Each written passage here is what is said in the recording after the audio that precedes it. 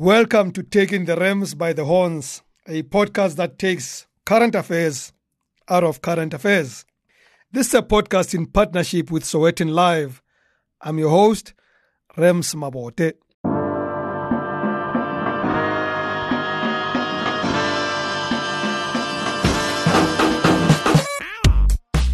South Africa is alive with possibilities. I mean, who would have imagined a former president in jail? A sitting president sleeping on cash, literally. A cabinet minister visiting a common prisoner in jail. Or even the post office operating, even when they have nothing to do. Can you confirm that delivery performances dropped? Welcome to the new Sowetan Live podcast called Taking the Rams by the Horns with me, Rams Mabote. Each week, I will be taking a lighter look at very serious topics that half the time drive you up the wall. This podcast will use humor to take no prisoners, have no holy cows, and cook a whole lot of sacrificial lambs.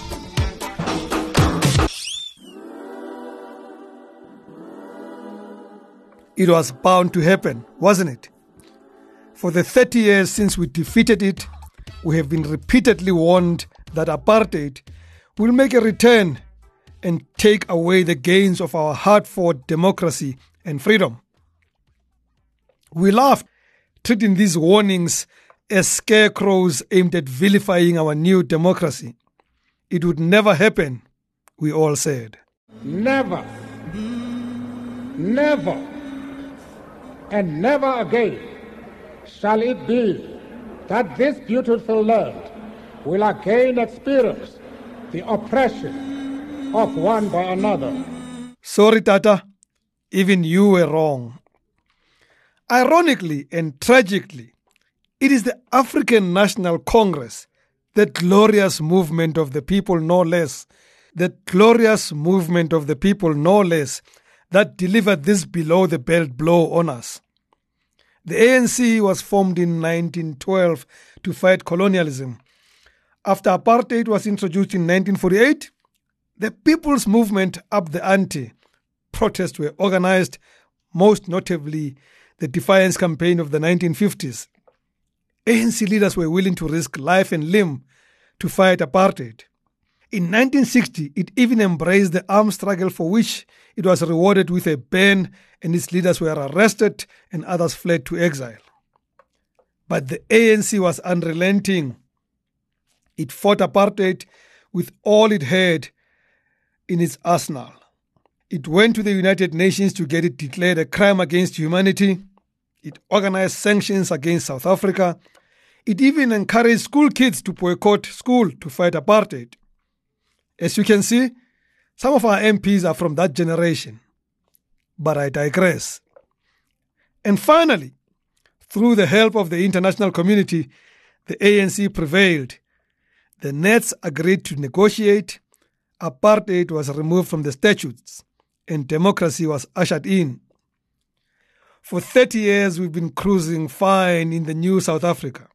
Successive ANC governments have been elected into power to manage this newly found democracy and freedom, although from time to time, they have battled with a few insignificant things like growing the economy, arresting and removing their own who are corrupt, delivering on the promises they made, and keeping the lights on.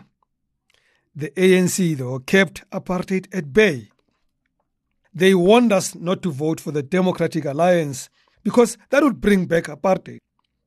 We listened, at least in 8 of the 9 provinces. The idiots in the Western Cape did not heed the call. They voted the DA into power. Look at them now.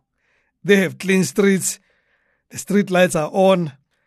That is whenever Eskom is not playing Russian roulette with electricity. Buses are on time, and recently, taxis were taught a lesson.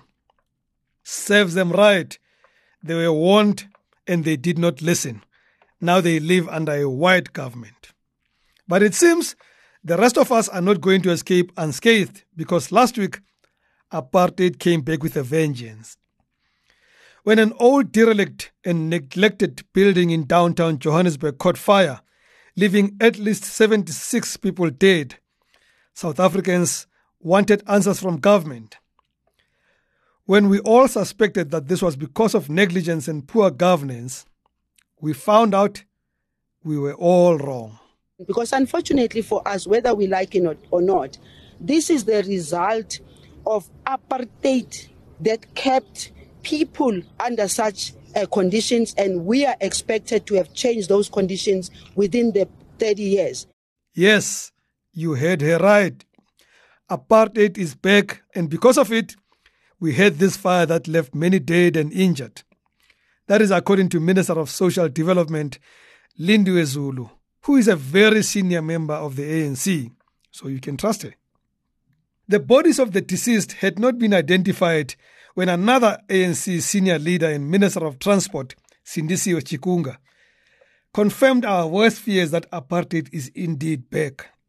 Speaking at the reopening of passenger rail line that had successfully shut down under her party's watch, Chikunga came out guns blazing to tell us about the monster, the A word, that has made its return. It's not this government. I think we also have our own blame to take, maybe. But it is the commission by de Villiers in 1986 that was appointed by the apartheid government to check, to investigate as to whether it was correct for them to continue investing on rail. And that de Villiers commission said to apartheid government, no, it is not necessary. At the time, the apartheid government was spending something like 6 billion rand for rail. From there, the apartheid government stopped investing to the extent that by 90s, apartheid government was spending less than 1 billion rand on any rail infrastructure. Coupled with that lack of investment, the apartheid government decided to deregulate the transportation of anything on the road, including the transportation of passengers, the transportation of goods, which led to the mushrooming of the trucks that we see on the road destroying our roads, and actually the devastation of trains and rail services. In 1 minute and 14 seconds, Minister Chikunga mentioned apartheid at least 4 times. You do not need more proof that it is back. We are in trouble. I'm sure it was apartheid that also made the ANC government to continue with the policies of the National Party and not invest in rail again. I generally do not take heed of what ANC ministers say. Half the time, I don't even know who some of them are. And the other half, they are so unbelievable. But when the leader of the party, the head of state, speaks, I take heed. It was not long before President Cyril Ramaphosa joined the bandwagon. At an ANC election manifesto review over the weekend, the president validated his minister and pulled the A word too. We would have had our country littered with young people who are town planners, who live in the various towns. We don't have them. So those are the effects of apartheid. That is what apartheid robbed the country and robbed the future, because they had town planners. They made it a point to train town planners and denied black people the opportunity to be trained as town planners or engineers. And come the moment when there's democracy, that shadow of failure, a deliberate failure by the apartheid state, is cast on the present and the future. See? Apartheid is back. The ANC did warn us over the years that if we are not careful, the evil system would rear its ugly head again. Before 1994, it trained only white town planners, and post-1994, it trained no one, it would seem. Shame on apartheid. And how dare does Dr. Stembele Mbete, in speaking to Ramaphosa, claim that there are many young people with town planning qualifications without a job? Where? Never. Apartheid trained only white town planners, and as if that was not cruel enough, post-1994, it closed the colleges that produced artisans. And now towns like Pampirsdorp, Don't mistake that for Pampirstad. Has no town planner, as Ramaphosa says. I prayed hard that this day does not come again. I saw what apartheid did to black people over the years, and I was happy to see its obituary written. Turns out the news about its death was greatly exaggerated. Now the same undertaker who claimed to have buried it is exhuming the ghost of apartheid, and the evil system is fighting with all the venomous vengeance. What is next? Could apartheid be blamed? Why Kaizer Chiefs have become a laughingstock of the nation? Is it possible that it is apartheid's fault that every week Dr. Kgosientsho Ramokgopa caught on social media dancing, he revises his energy recovery plan?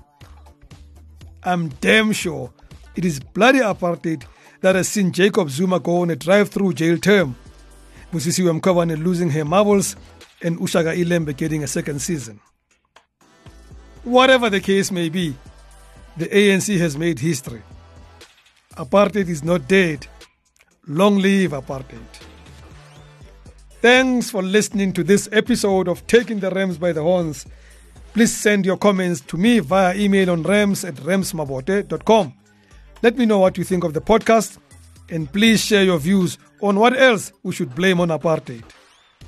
Download the My Sowetan app and listen to more of my podcasts. Follow us on Twitter by any other name, at Rams by the Horns and at Sowetan Live. From me, Rams Mabote, goodbye and God bless.